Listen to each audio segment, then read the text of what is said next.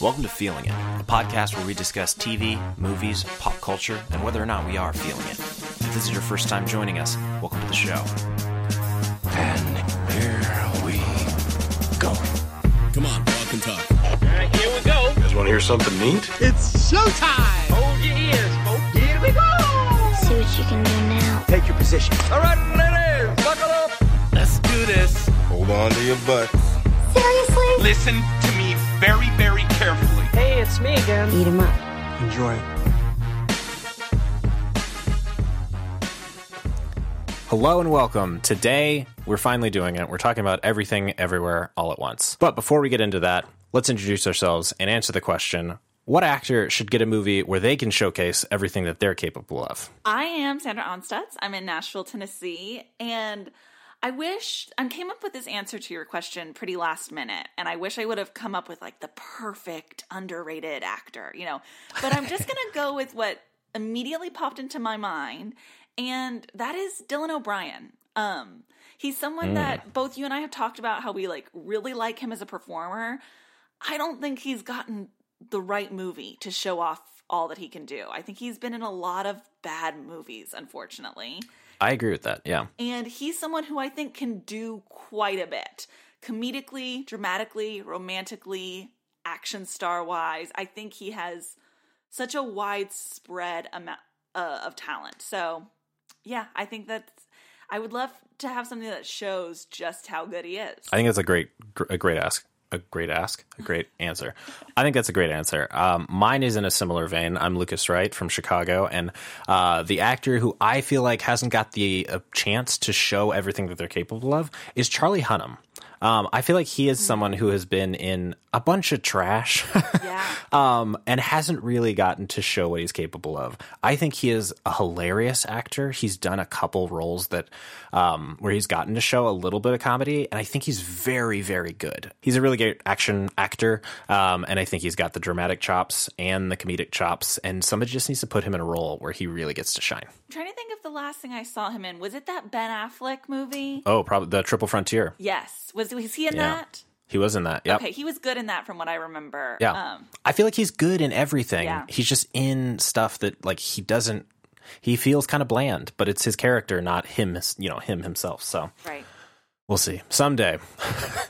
we need more opportunities for the Dylan O'Brien. I know, these poor white male movie stars have had it so rough. Yeah. Well, anyway, before we talk about Michelle Yeoh and the amazing work that she's doing in Everything Everywhere All at Once, every week we'd like to talk about something we've either discovered or rediscovered. So, Sandra, tell us what you're feeling this week. Okay, so this week I'm bringing something a little bit different to the table, and I'm bringing a cookbook that I am obsessed with. Whoa, look at you. Yeah, so for anyone who knows me in my personal life, they know that I love to cook and bake and host. It's probably my favorite thing to do in the world. I feel like probably, a couple years ago, one of my picks for Feeling It was the Bon Appetit, the YouTube channel, particularly videos. That went well. Sure. Particularly the videos from one of their creators whose name is Claire Saffitz. She was probably their most popular creator and chef, and she had a series called Gourmet Makes, where she would take packaged treats and popular foods and create them from scratch and make a gourmet version. So a gourmet version of a Snickers bar or an Oreo or Pocky. And they were really, really fun to watch. And she's a very dynamic personality. And so after she left Bon Appetit, she came out with her first cookbook, which is called Dessert Person. And of course, I ordered it right away as a big fan of hers. And I expected it to be very good because she has this level of excellence in all of her videos that I really admire. But I wasn't prepared for this cookbook to be the best cookbook I've ever read and used. Yeah, this book is my new Bible in cooking and baking. It's the perfect cookbook, in my opinion. Specifically for baking. It's called Dessert Person because the majority of it is desserts. But I want to talk really quickly about some of the things that make it so good. So one of the things I love about Claire Saffitz is her like attention to detail and planning. She's like the perfect archetype of a type A person. And that is reflected in her cookbook. So any piece of information you could ever want or need when you're making one of her recipes is available. So for instance, every single recipe at the top of the page has the season in which it's best to cook this recipe, where those ingredients are going to be the freshest and the most available. It has the active time it takes to cook and the total time it takes to cook. Those are two different things that most cookbooks do not include. They active is how much your time actively in the kitchen doing things. Total includes bake time and cool time or resting time. And so it's important to know, like, is this a recipe that I can whip up in 30 minutes and then let it bake for an hour? Or is this a recipe that will take me an hour to make and then 2 days to rest and then bake? And like, that's really important when you're planning out something to make. She also gives every recipe like a difficulty rating from like 1 to 5. So that if you are new to baking or if you're wanting something really impressive and challenging, you can like know that going into your recipe. As well as, of course, things like whether it's dairy-free or vegetarian or all those important like nutritional information. She also has on every recipe a section at the bottom filled with footnotes. And the footnotes have things that you can do ahead, which that's so important to me when I'm planning like a big party with lots of different dishes, to know like which things is it okay that I make ahead of time and store in the fridge or store wrapped at room temperature. Super important. As well as like what ingredients can be swapped out for other things. A lot of these have very like specific specialty fruits or vegetables or seasonal fruits. And it's nice where she says, like, you can swap this for strawberries, or you can, if you know, this particular fruit if figs are too hard to find. Most important, one last thing from like the information standpoint that I really love is so nerdy and like data specific, but it makes such a big difference.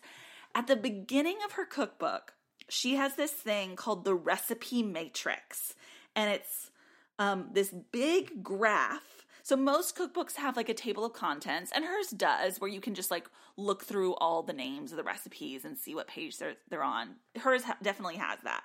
But in addition, this recipe matrix is this large graph where on one axis she has the level of difficulty of the recipe, and on the other axis she has the total time it takes to make.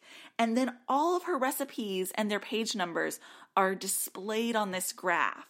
So I love that. That's fantastic. It's incredible. So if you're like, I want to make a dessert, instead of just flipping through all the pages, you can open it up to this graph and see exactly like, I'm in the mood for something that I can whip up fast and will be easy. And you go right to the bottom. Or I'm in the mood for something that's easy, but I have plenty of time. Or, you know, the opposite. I want something that's impressive, but quick. And you can like look through here. So examples, a peach Melba tart is a 4 on her difficulty rating, but it only takes an hour and a half to make. Whereas chocolate chip cookies are a 2 on her recipe, on her difficulty, but they take over 12 hours, including rest time. So that's something, if you have plenty of time, but not a lot of skill, chocolate chip cookies, there you go. Her longest and most difficult recipe are spelt croissants, which are a 5 on the recipe matrix, and they take over 12 hours to make. Spelt and croissants, both like that together. Those two words are terrifying. Yes. So. Her absolute easiest recipe that takes about 5 minutes is a honey almond syrup. So there's just like such a wide spread, and I love that she thought of that and thinks to give you as much information as possible. But the most important thing about this cookbook is that the recipes are so good. I have liked everything I've made from them, and I've made quite a bit. It's the first place I go to when I'm trying to come up with a dessert for a dinner party. I want to list some of the things I've made here. Probably my favorite thing that I've made is her goat cheese cheesecake. I made that on my birthday because I loved it so much. It was amazing. Best cheesecake I've ever had. I've made a blackberry caramel tart. I've made, let's see, her chocolate chip cookies are one of the best chocolate chip cookie recipes I've ever tried. Her carrot cake is incredible. One of the recipes that I've made over and over and over is her loaded cornbread skillet. She does have a section of recipes that are not desserts that are savory, and it's a cornbread filled with bacon and green onions and jalapeno, and it's and just full corn, and it's so good. You make it in a cast iron skillet. It's incredible, and I make it multiple times a year.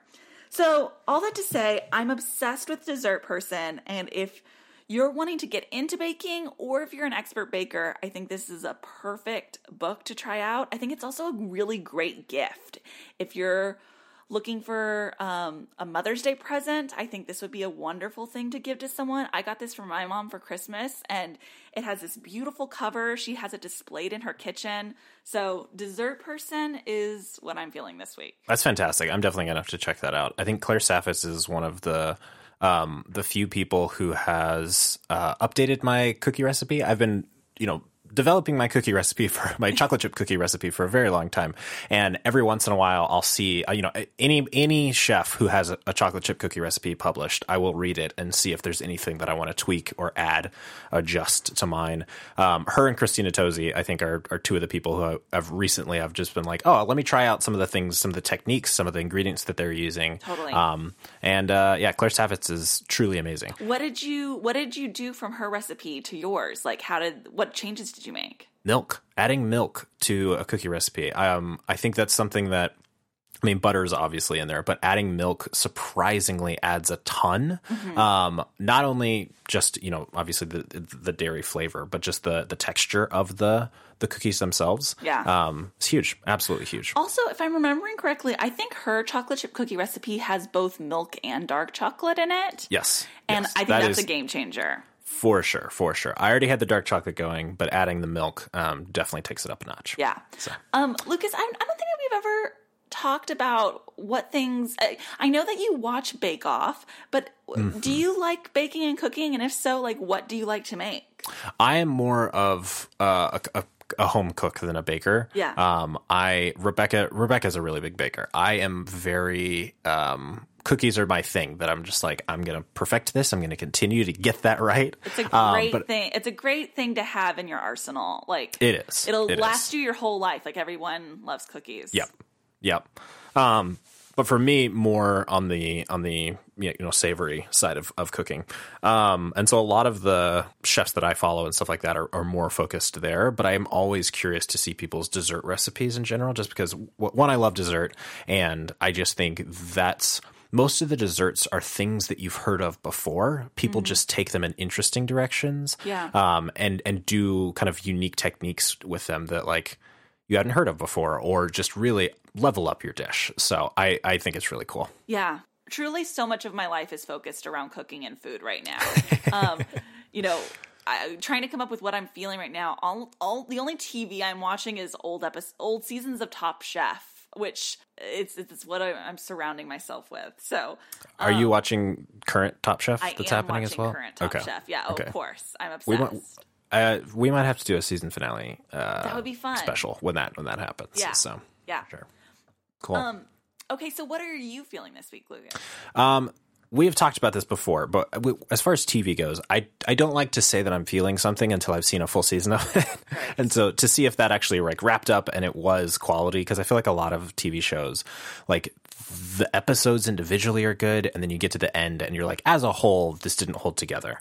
I think that happens more with miniseries than with ongoing TV shows, but Severance on Apple. Oh yeah, go for it. I was just going to say, I also think it happens more with dramas than it does with comedies. Yes, for sure. I'll say I'm feeling a comedy halfway through the season.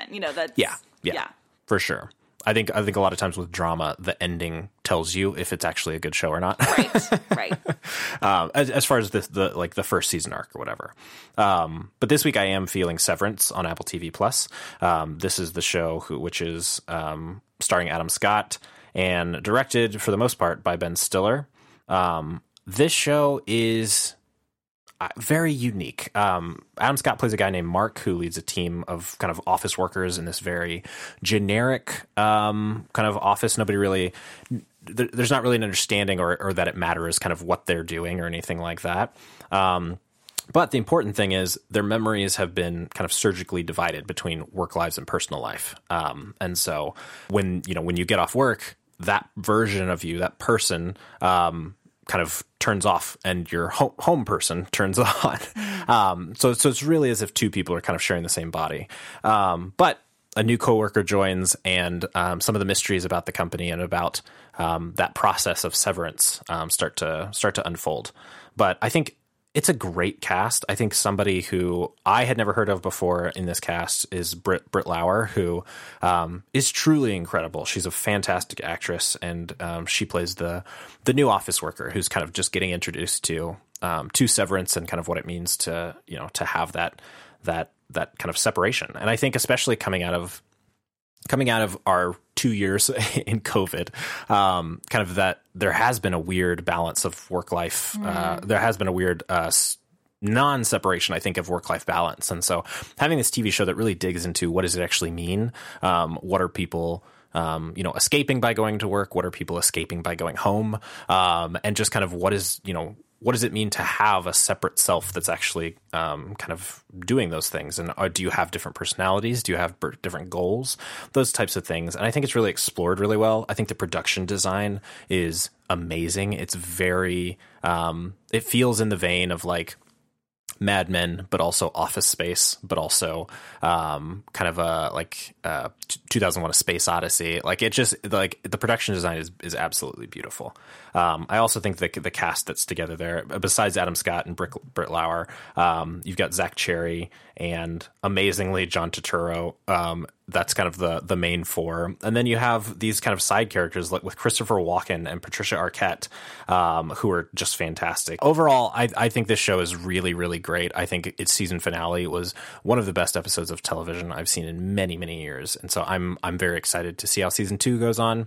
It sounds like I feel confident that they're in like really good hands, that the creators of this are just really confident in the story they're telling and where they're going with it. And I really like that in a TV show. I have been meaning to start this. I've heard just nothing but excellent buzz about this show. And I think I've been waiting for it to end so that I can like kind of watch it all at once. I do want to ask, how much of the show, so I know that it's like people, their minds are separated between home and work. How much of it is work versus home? Like, is it majority of it takes place in the workplace, or is it split pretty evenly? I would say it is split pretty evenly, maybe a little bit more in the workplace. Adam Scott is the main character, so he's really the one you see kind of going back and forth between the two people. So like his home life you see more of than everybody else's. Okay. But for the most part, I would say it's split pretty evenly. But I think a lot of the plot takes place around work. Yeah. And so you mostly just see kind of like how that affects him, like who he is outside of work and kind of how that changes a lot of the ways that you perceive him and stuff like that. So it's very good. I really think you would love it. Yeah, I'm excited to start it. Yeah. Good. All right. Are we ready to talk about Everything Everywhere All at Once? Very much so.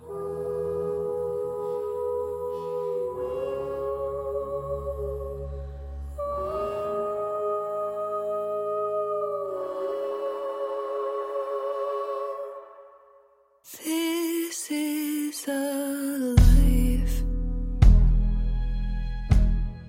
free. Everything Everywhere All at Once is the newest film directed by the Daniels. And this stars Michelle Yeoh as the owner of a laundromat who, as part of doing her taxes, finds out that she is a key player in the multiverse. And as the fate of the world hangs in the balance, she struggles to figure out exactly what her place in it is with her and her family. I think this movie is one of the most insane movies that I've ever seen. And that's not a negative or positive judgment. It's just looking at the movie objectively as a whole. This movie is ambitious.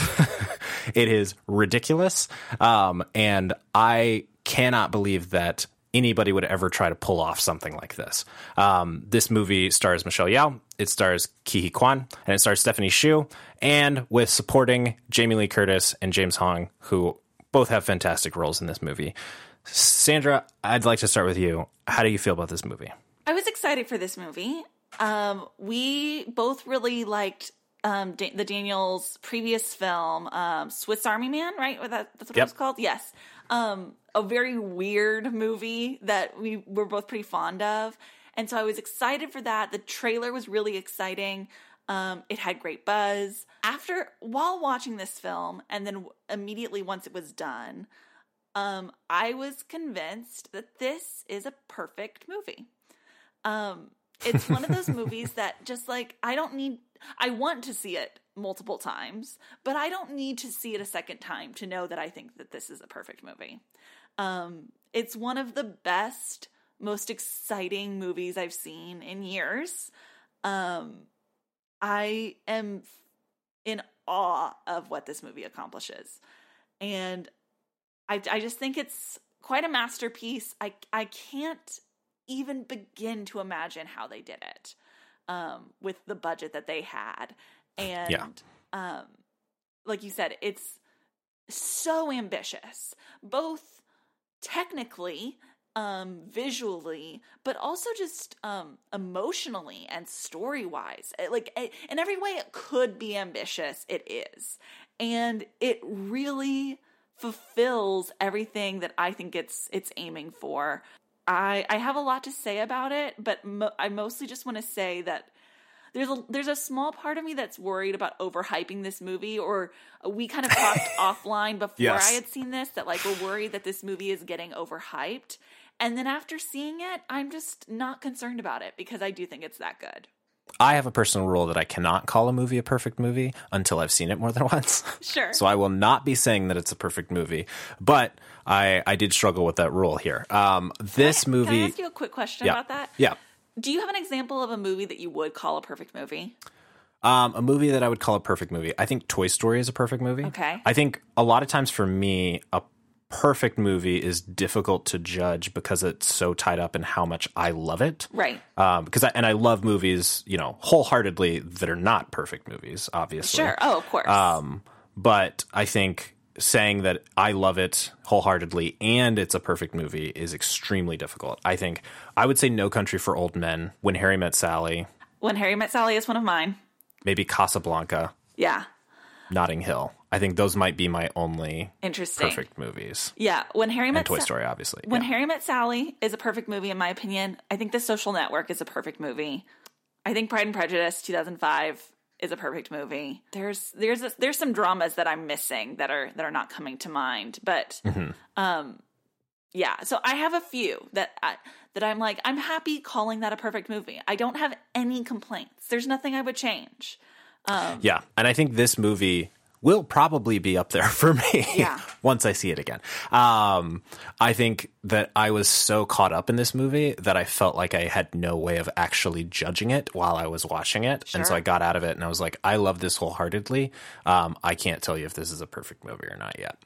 But I do think like I don't cry in a lot of movies, but I bawled in this movie. Oh. I had my mask on and I was like wiping my eyes with my mask and I was just like trying to keep myself from waterboarding myself. It was it was insane. This movie is very, very good. And I think I'm excited to talk in spoilers, not only about like the plot of it, but also just like kind of the things that it gets into that you really don't expect from a movie like this. Right. I do want to talk about the cast though. Michelle Yeoh's always been amazing. I think her in this role specifically is some of the best acting I've ever seen. I think she can play anything, and here she actually gets the chance to. And I think we don't often see her as a weak or scared character, and she gets to play that here. And I think a lot of times we see her as what she is, as very powerful, very strong, very independent person. And that's not exactly the character that she's playing here, which is truly, truly amazing to see. I think what makes this, and you might have been heading this way, what makes this movie so special is that I think going into this movie, I thought that this was going to be a Michelle Yeoh vehicle, right? Where it was like, wow, how amazing she is in this role. And then what was surprising is how amazing all three of the main actors are, and how varied and impressive they all get to be. And it isn't just a Michelle Yeoh vehicle, that she is incredible and the lead and the star of this movie, but that Stephanie Hsu and that Ki Kwan get to really blow my socks off as well. That this movie has so much to share is what makes it truly remarkable. Yeah, I kind of had, I'm not even going to say low expectation. I had basically no expectations for Ki Kwan and Stephanie Hsu in this movie, because I didn't know how much they were in it or kind of what their roles were, but they are also incredible actors. So good. Surprise, surprise. No, their roles in this, from a character perspective and just from a absolutely bonkers costuming, the way they shoot it, these people look incredible, they act incredible, like everything is truly fantastic about the way that they are portrayed in here. I also think just the way it's shot, because you're talking about a multiverse here, you get different, they're shooting on different camera formats, they're shooting with different types of film, and so you get things that look very like 90s action movie, and then you get things that look like a Wong Kar-wai film, and it's just beautiful. It's truly breathtaking. And so the cast in this is amazing. We haven't talked about Jamie Lee Curtis. I think her role in this is ridiculous. I think it's hilarious. I think she's hamming it up, and it's perfect. I think her portrayal of her role in here is absolutely crazy. And just like kudos to someone with her amount of star power for saying yes to a project and a role like this. 100%. It's bizarre, and she's going for it, and she's so good. She's so good. I love that both she and all of our main characters get to do so much with their roles. Like, I feel oftentimes when we talk about like our greatest actors of all time, we generally talk about their dramatic work and the way that like they make us feel, and and how emotional they can, like how they can portray emotions. But this movie lets all of these actors have all of those moments, but then they also get to be so funny, just hilariously funny, glamorous action stars, just a fun. This movie is meaningful, but more than anything, it is fun, and it's actually incredibly hard for movies to be both nowadays, I think. And this one does. It gives and gives and gives so much. Yeah. I think something that like really interested me about this movie is that I think in most movies, most characters are pretty flat. They're kind of one-dimensional characters, which is fine, because it's really your main characters that are really fleshed out three-dimensional characters. And then everybody else just kind of does their job. I think this is a movie where there are no flat characters. Every character is fleshed out in a way that you understand them. You really know what they want, what they need, where they're hurt. Every single character in this movie. It's incredible that you can do this in 2 hours. How long is this film? Is it 2 hours? It is, 2 hours and 20 minutes. It also doesn't feel like 2 hours and 20 minutes. This movie goes by so fast. Really? I will say I loved it. I don't have a complaint for how long this movie is, but I think you feel its length, especially because I don't know if this is too much of a spoiler, but it is divided into sections. Yeah. Because you know that as the movie's starting, that this movie is going to be divided into sections. It makes that clear. You know what sections haven't come yet. And I started to feel its length for that reason. But not a complaint, just a reality for me. Interesting. I'll have to see if that happens for me the second time. No. I didn't expect this movie to try for so much. I thought that this movie was going to be fun, and it's incredible amounts of fun, but I didn't know that it was going to be so much more than that. Yeah, I'm blown away by this. I think it's a perfect movie to go in with like very little context, And so that's why I think both of us are like trying not to talk too much about the plot or any things that happen in this movie. But I think what I'm comfortable saying is that it's a movie about a family, and not just, I think a lot of movies can be about parenthood or about a father-son relationship or a specific aspect of a family, right? And this one covers so many different aspects of what it is to be in a family. And that was really beautiful to me. Yeah, 100% agree. There's so much I want to talk about in spoilers. So if you haven't seen it, absolutely go see it. Wholehearted endorsement from us. Yeah. And please don't listen to the spoiler section if you haven't seen it. I feel I've never felt like I want to get people to see a movie more than I got this one. Like, Yep. I want to run into the streets and tell people, like, you gotta go see this movie. I agree. It will be one of the weirdest movies you have ever seen, and you will never see anything like this, probably ever again. Yeah. But I think I think it's fantastic. Okay, I'm ready for spoilers when you Let's do it. Before we get started, does anyone want to get out? Are you paying attention? It's your last chance to walk away. Let me tell you what's gonna happen. No. Cracking gas. Spoilers! Remember, you wanted this. How the hell did this movie get made? How did I that agree. happen? I have no idea. need a For documentary about the making of this movie. Absolutely. And for $25 million. They made this movie for insane. $25 million. That is it. It's almost like they committed a crime. Like, Yeah. like how could it be possible? Just from like, even literally just from a costume perspective. Like, there's so much that makes it hard to make this movie. I think camera wise, I notice some camera stuff when I'm watching a movie, but that's not the thing that I get hooked on to. Like, some people really pay attention to camera work. That's never my thing. But costume and set wise, there are so many and so many that have to line up. I don't know how they handled it all, but they did it so masterfully. Yeah. It really is insane.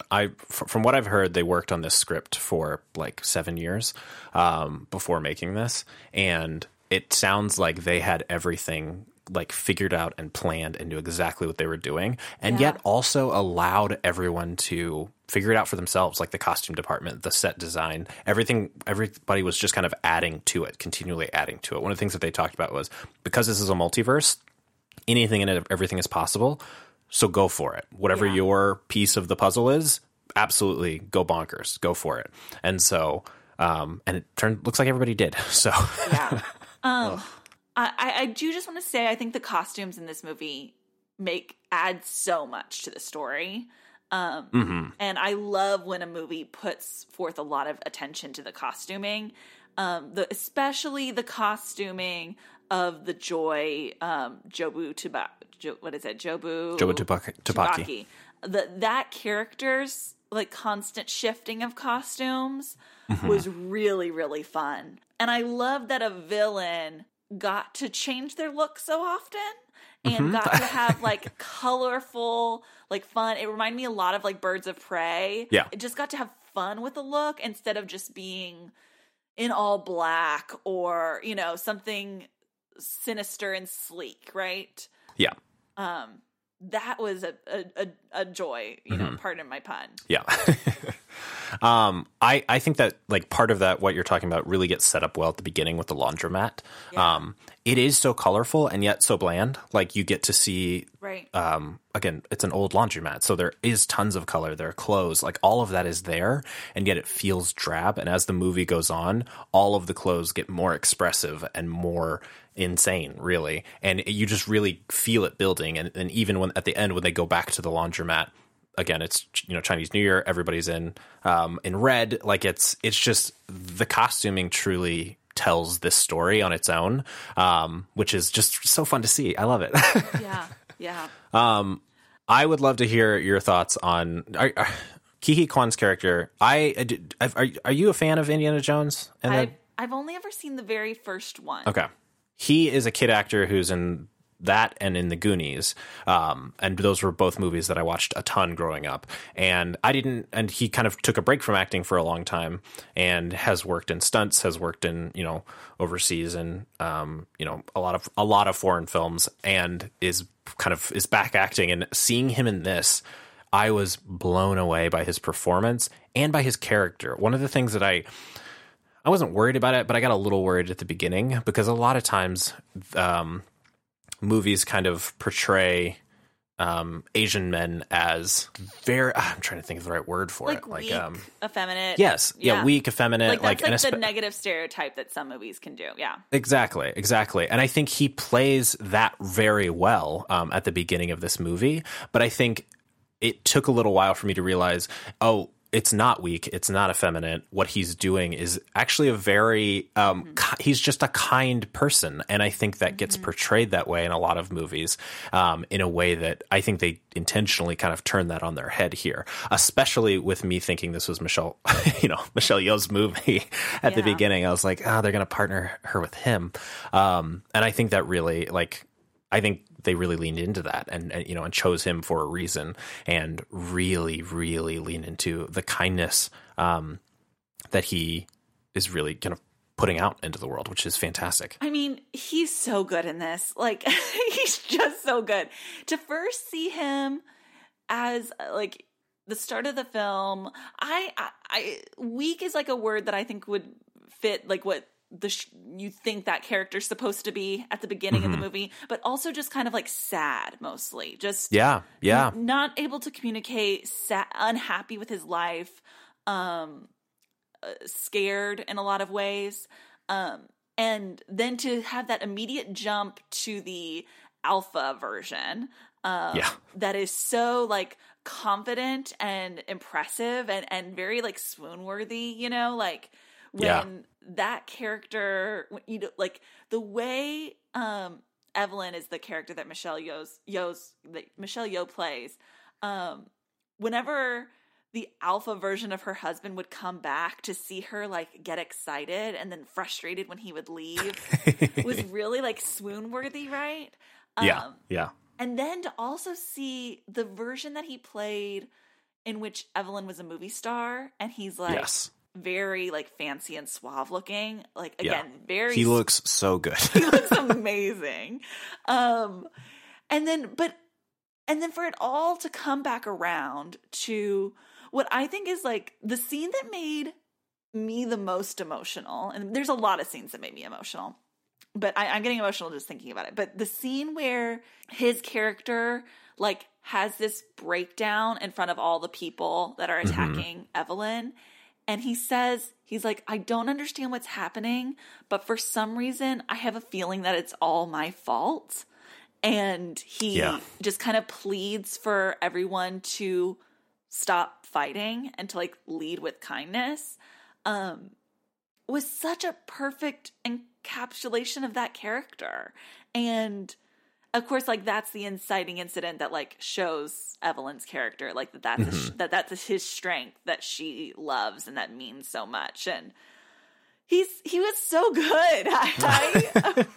I loved him in this movie. Yeah, I think that's truly one of the most. If everybody in this movie doesn't get nominated for Oscars next year, I'm going to be so disappointed. Truly. But specifically those two, I expect that to carry over until it's going to be a long year, but I expect those two specifically to carry through. I'm a little nervous that this movie came out so early in the year, because it's so good. This should get as much Oscar buzz as any movie, but I'm worried about it coming out this early in the year that will fizzle.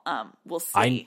I normally would, but Coda came out in June last year. That's really true. And Get Out came out in February. Yeah, so I'm really hoping that this pulls through. Yeah. I do want to talk about Stephanie Hsu. I think she is so surprising in this movie. I think her obviously her character is very, I think, a unique character that we haven't seen in a lot of movies, but her both playing the daughter and playing I wouldn't even call it the villain anymore, you know, like like the antagonist of this movie, for sure. All the best looks, I think, for sure.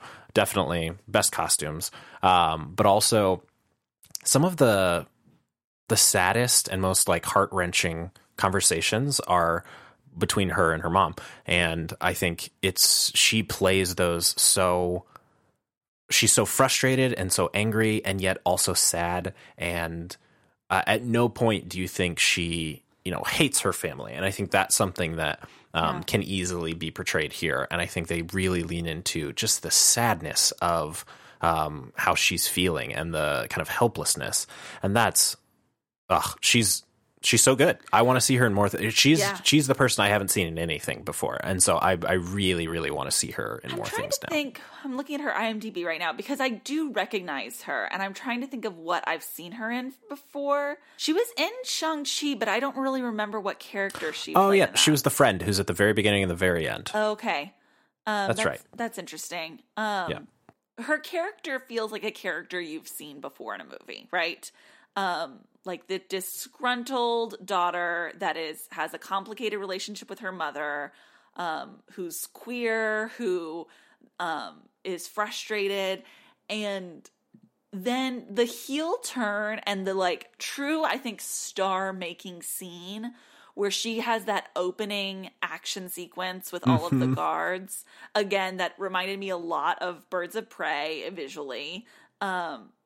Was spectacular. That was, I think, the most fun part of the movie for me, was just to see her have fun with that scene, to be like mischievous and flirty and a little sadistic all at the same time was so cool. She was so cool. Like, yeah.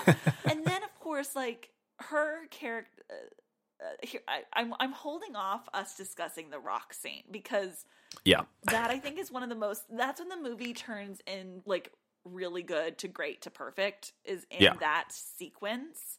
But the fact, I think for me, that rock scene wouldn't have worked if that actress hadn't been giving us so much leading up to that scene. Because the rock scene, you get nothing. Like it's. Right. Silence, it's two rocks, and it's text on screen. Right. So you are inferring all of the character from everything you've seen before this. Exactly. and you're absolutely right. It would not have worked if she was not so dynamic before. Yeah. Ugh. And the fact that she, all three of these actors have to be good at creating like distinct character, like multiple distinct characters within their performances. But I think for her the most, right? Because her feels like completely different from the daughter character to the Jobu Tupaki character. Like whole separate people, not just different versions of the same person. And she does it so well. Yeah. I know we've been talking specifically about like the performances and stuff, but I would love to hear your thoughts on what you think this movie is about. Well, that's what's, again, so ambitious, right? Like, like it's easy to look at this movie and see how visually ambitious it is, set design, choreography, like it's doing so much, but story-wise, it is so ambitious. Like, there were certain parts where I thought like, oh, ultimately this is a love story, a romantic love story, right? Like that's what the movie is going for. It's about the love between this husband and wife that has fallen off and is trying to be recaptured and ultimately is going to save everything. And it was about that. And then there's another part where you're like, oh, this is a mother-daughter story. This is about the complicated relationships of being a parent and being a child and loving each other fully and accepting each other. And that's what's going to save the world. And then that does happen also. And it's also about like family trauma being a cycle between her and her father and her and her daughter. And just the fact that it's about all three and more of those things. Yeah. And like not one of those was the one thing that saved the world ultimately, right? Like or saved us all as humanity. It's that all of those combined, and it's cheesy, but it all breaks down to love saves us all, right? Yeah. But there are all these different kinds of love. There are these partner romantic love. There's familial love. There's the love that we share as a community. There's the scene where she's just like being helpful to all the people in that fight sequence. Yeah. And like that's like loving your neighbor.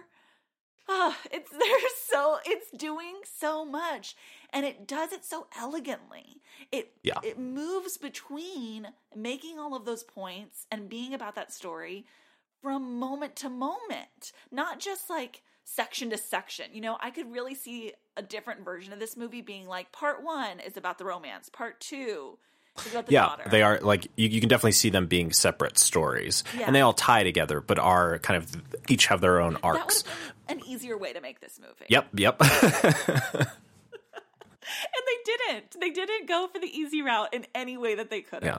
I think when you talk about a perfect movie, a lot of times like we do talk about like how could this movie be better? Here are ways that I would have connected with it better. But in this one I can only think of things that's like it would have been so much easier to do it this way, and you didn't, and it's better for it. Yeah. What about you? What stuff really stuck out to you about the storytelling and that made you love this movie? Yeah, I think as soon as I got out of it, Rebecca asked me, she was like, so what is that movie about? And I was just like, it's about everything everywhere all at once. Is really like that's what it's about. Yeah.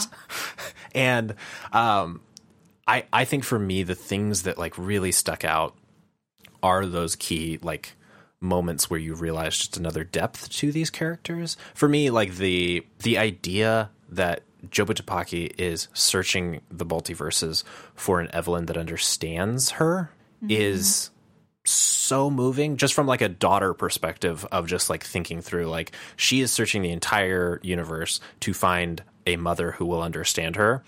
Yeah. In the idea that like everything's chaos, nothing truly matters, and I need someone who understands that's how I feel about this. And that is something that Evelyn is also tempted by. It's not that she's fighting this constantly, but it's the idea that like once she realizes that, she's like, yeah, I mean, I get it. You know, like, yeah, like that's a draw for her as well. And just like, I mean, obviously there are many parallels to depression and all of that and everything, but I just think it's done so beautifully that doesn't feel like a fable or, you know, a morality story or anything like that. It's just it feels so true and honest. Every one of their, you know, just the two of them talking about kind of that sadness is just so moving to me. I love that this movie gets to be existential without being too heady. Yeah. And I relate in the sense that I feel like I can vary wildly with being incredibly cynical and incredibly like positive. Yeah. I tend to probably like internally lean to be very cynical, and externally lean to be very positive. And I love that this movie really kind of embraces both of those like viewpoints. When the movie leaned into the cynicism of our existence was when I felt so seen. And I love that this movie's message seems to be that like that cynicism makes so much sense, and yet there's still reasons to fight against it. I love that it gets to be about relationships and also just about like what is it like to feel like an individual that's lost in this world, apart from your relationships. Oh, yeah, it's so good. It's doing so much. I know. I think the piece that like really pushed it over the top for me, and probably when I started bawling, was Evelyn not even reconciling, but like dealing with the hurt from her father. It's just a small scene on those stairs at the in the middle of this fight, really, but her realizing there's no way to talk about it in the way that the movie describes it without it seeming trite and, you know, sure, a path that's been trod 100 times. But the idea of like the pain, the generational pain of not living up to the expectations of your parents doesn't have to be passed down. And that kind of how she embraces that and embraces and still loves, and it's not cutting off, you know, her family. It's not saying I'm my own person, I will not, you know, be a part of this. It's I still love you and can do better than you. Like in a way that's just beautiful, and I did not expect from this movie. So I would love for us to take some time to talk about what I think also makes this movie stand out is how much it embraces silliness and comedy. Yes. Like, movies that are this ambitious and this meaningful usually do not embrace absurdity in this way. Mm-hmm. And the fact that it uses absurdity and comedy hand in hand with all of this, like, really important existential conversation is so beautiful to me. Yeah, which I think they have, like, I think that's the thing that they're so good at. I think that was very good about Swiss Army Man, just the idea that, like, they're going to use this ridiculous situation and, like, this kind of awful premise to explore, you know, friendship and understanding and knowing yourself and, like, all of those things. Mm-hmm. And I just think this is just the same thing, just cranked to 11. Here's the other thing that I think is really impressive is that there are lots of filmmakers, artists that try to be super silly in their work, and sometimes it can be very cloying. I think having a balance of silliness is incredibly tricky. It's not like, you know, a lot of people will say, like, comedy is harder than drama to make. Mm-hmm. And I think this type of comedy is very hard to make.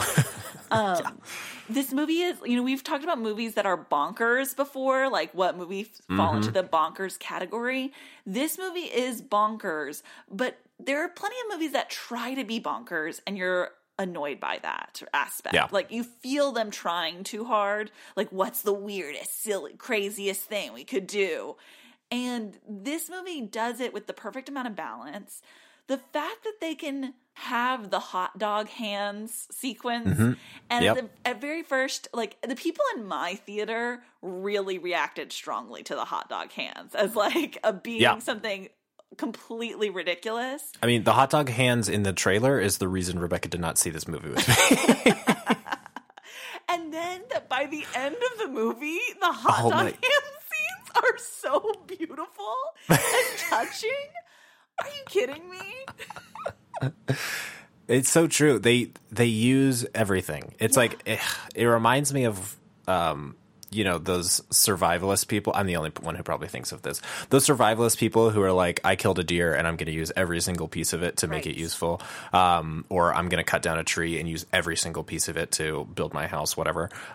It's like that with comedy. It's like every single piece of thing that we're going to put in this movie, we're going to use at least twice. We're going to reuse in ways that matter and in ways that are funny. Yes. And that's hard to do and not necessary, you know, like, you don't have to do that to make this movie. And I honestly don't think you have to do that to make this movie good. I think you have to do it to make it what it is.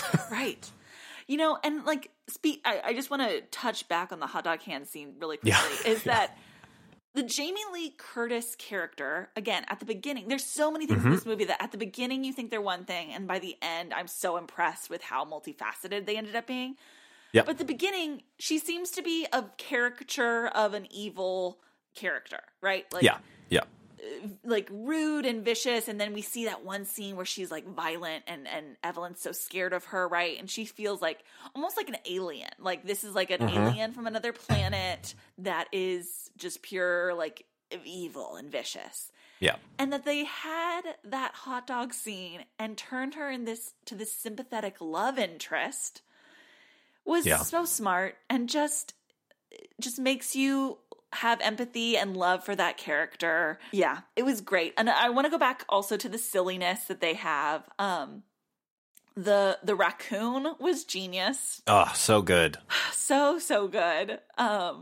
The scene, I mean, this movie goes between, like, I think some classic comedy, like the scene where Evelyn's explaining Raccacoonie, and that's just funny. It's funny that, like, this mom thinks that Ratatouille is about a raccoon, and and, like, that her explaining it is very funny.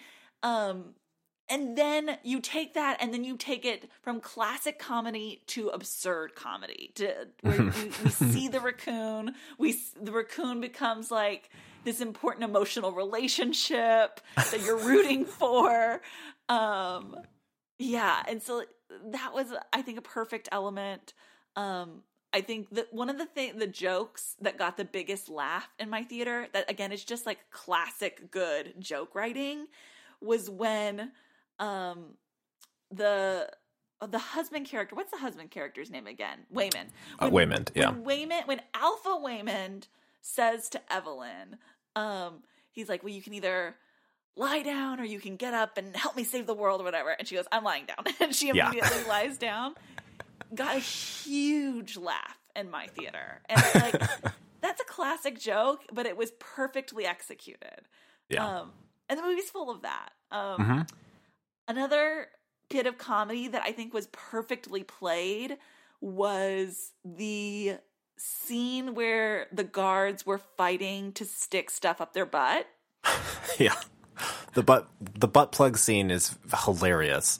But it's also like the fact that you see it earlier when Jamie Lee Curtis is like bragging about her awards and everybody's like, haha, those look like butt plugs. Yes. And then that's what they are later. Yes. It's perfect. It's great that they build it up at the beginning and then like you get the payoff. And like it's just funny. Like stuff going like people like racing to get something into their butt is funny.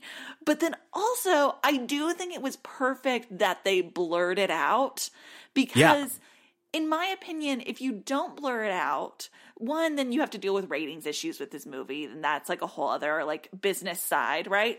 But I do think it would be a little too much. I think it would have taken me out of the movie if I saw like bare assholes and penises, right? Like, also, it keeps it absurdist. Exactly. Like you're not thinking about the reality of any of this while this is happening. You're getting to have fun with it and laugh and not be too like grimaced and grossed out. Right? Yeah. But a version where they do let you grimace was the paper cutting scene. Yes, that was awful. I love that. Like I got to be truly like a wincing, and that's the perfect place. That's the perfect level of wincing that I want. Right? Mm-hmm. Yeah, it's not too extreme, but it's visceral, and we all got to like feel it. Yeah, yeah. So like again, I'm so impressed with the way that they chose to balance everything. Like I think a less skilled filmmakers would have flipped it. They would have rushed through the paper cutting scene and they would have shown actual stuff going into assholes. And the fact that these filmmakers were smart enough to not do those things is really, really great. Yeah. Yeah. I do have like the tiniest nitpick. And I mean, and this is okay, so it's not a perfect film. No, I know, but like it's so tiny that this like doesn't even count really as a criticism. Go for it. There was only one scene in which I was slightly confused by the mechanics of everything. And that was when the scene, it was basically where Evelyn was fighting some of the guards alone. Okay. And like the one at the beginning, not at the end, but, and she has on the headset and she's like drawing in these new powers. And this is also when her husband and daughter are watching her do all of this, right? Yeah. So she's like drawing on these new powers. And every time she does that, she does like a goofy thing, right? She does, and her husband and daughter realize like, oh, she does the goofy thing. That's when she gets new powers. Earlier in the movie, there was a whole backup computer team like telling you via earpiece, if you do the paper cut thing, then you'll get these powers. But my understanding was in that sequence, the backup team was not helping her anymore. Yeah, I think. And so like, how did she know if I do this, I'll get this power? I agree with you. I think that got explained in the because she's the worst Evelyn. Yeah. Is because everything splintered from her. Right. I mean, like every good thing splintered from her. So any random thing she does is gonna give her a better universe. Okay. And I think that's how I read that. And it just so happened that every random thing she did gave her powers that were useful in that situation. But like, right.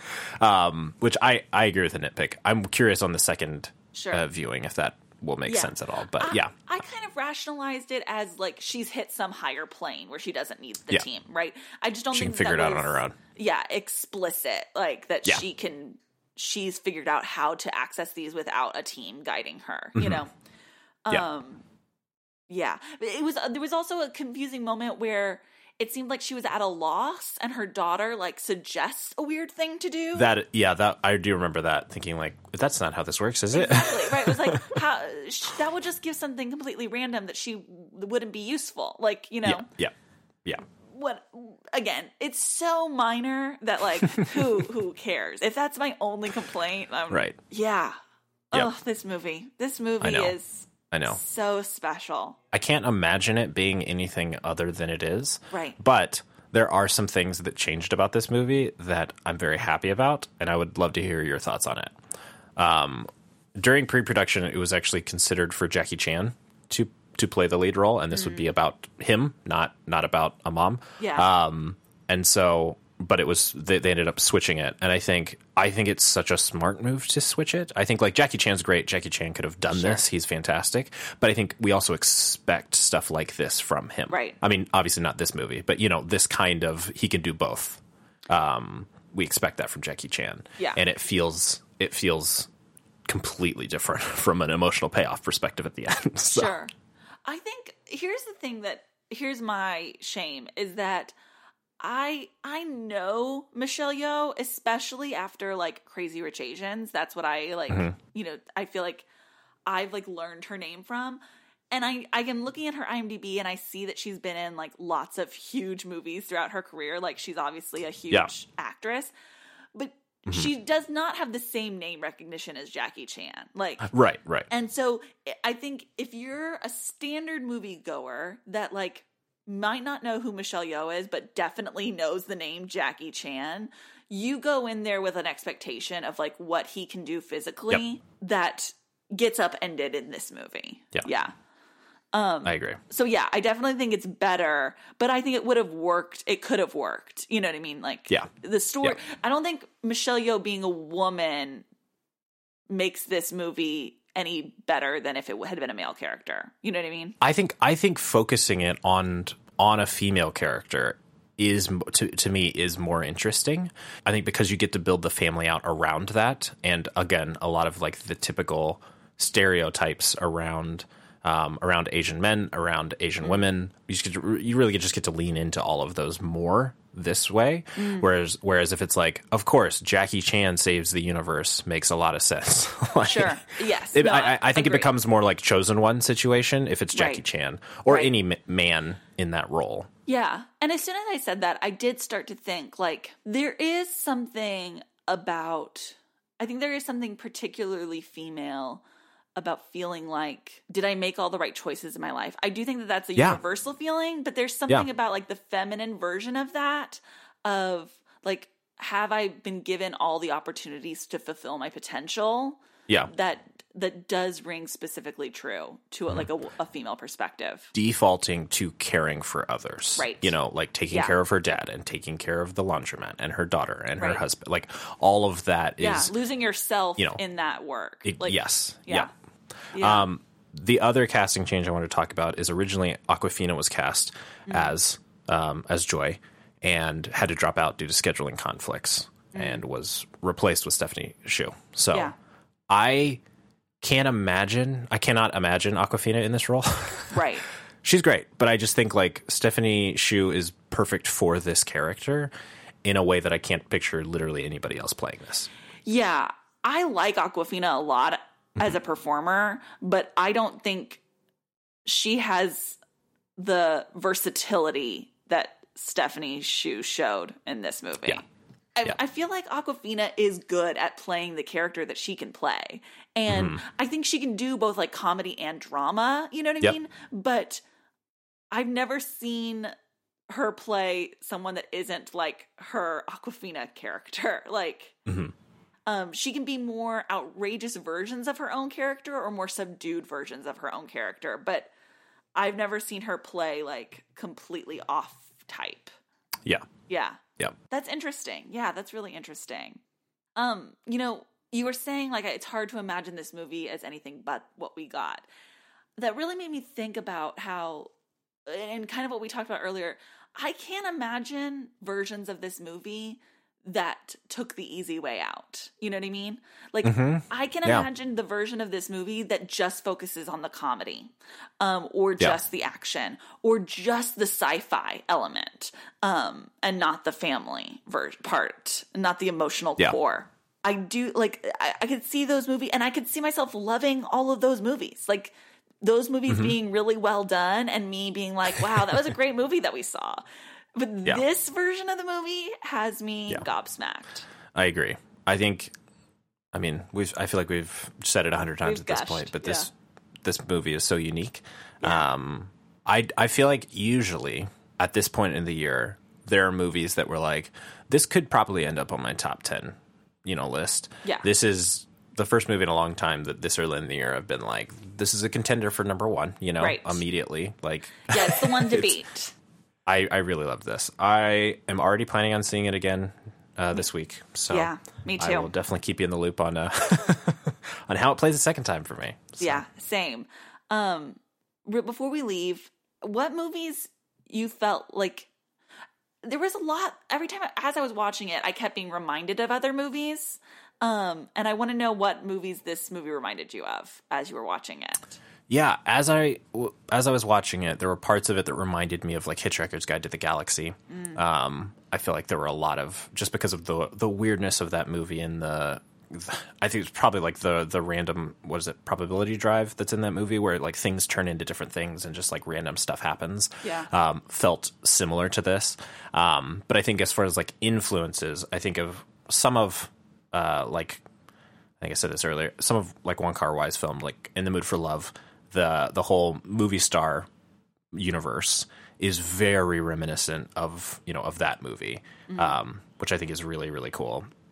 I think some of the absurdist stuff, the like the hot dog's hands, that universe reminded me a lot of like Miranda July's films, which are a little quirky, a little weird, but also very like soft and and loving in that way. I just felt like those were the ones that like really stuck out to me. I'm sure more are in there that I'll see soon. But yeah, how about you? When the movie first started, especially the camera work at the beginning, I couldn't help but think of Scott Pilgrim versus the World. Like, yeah.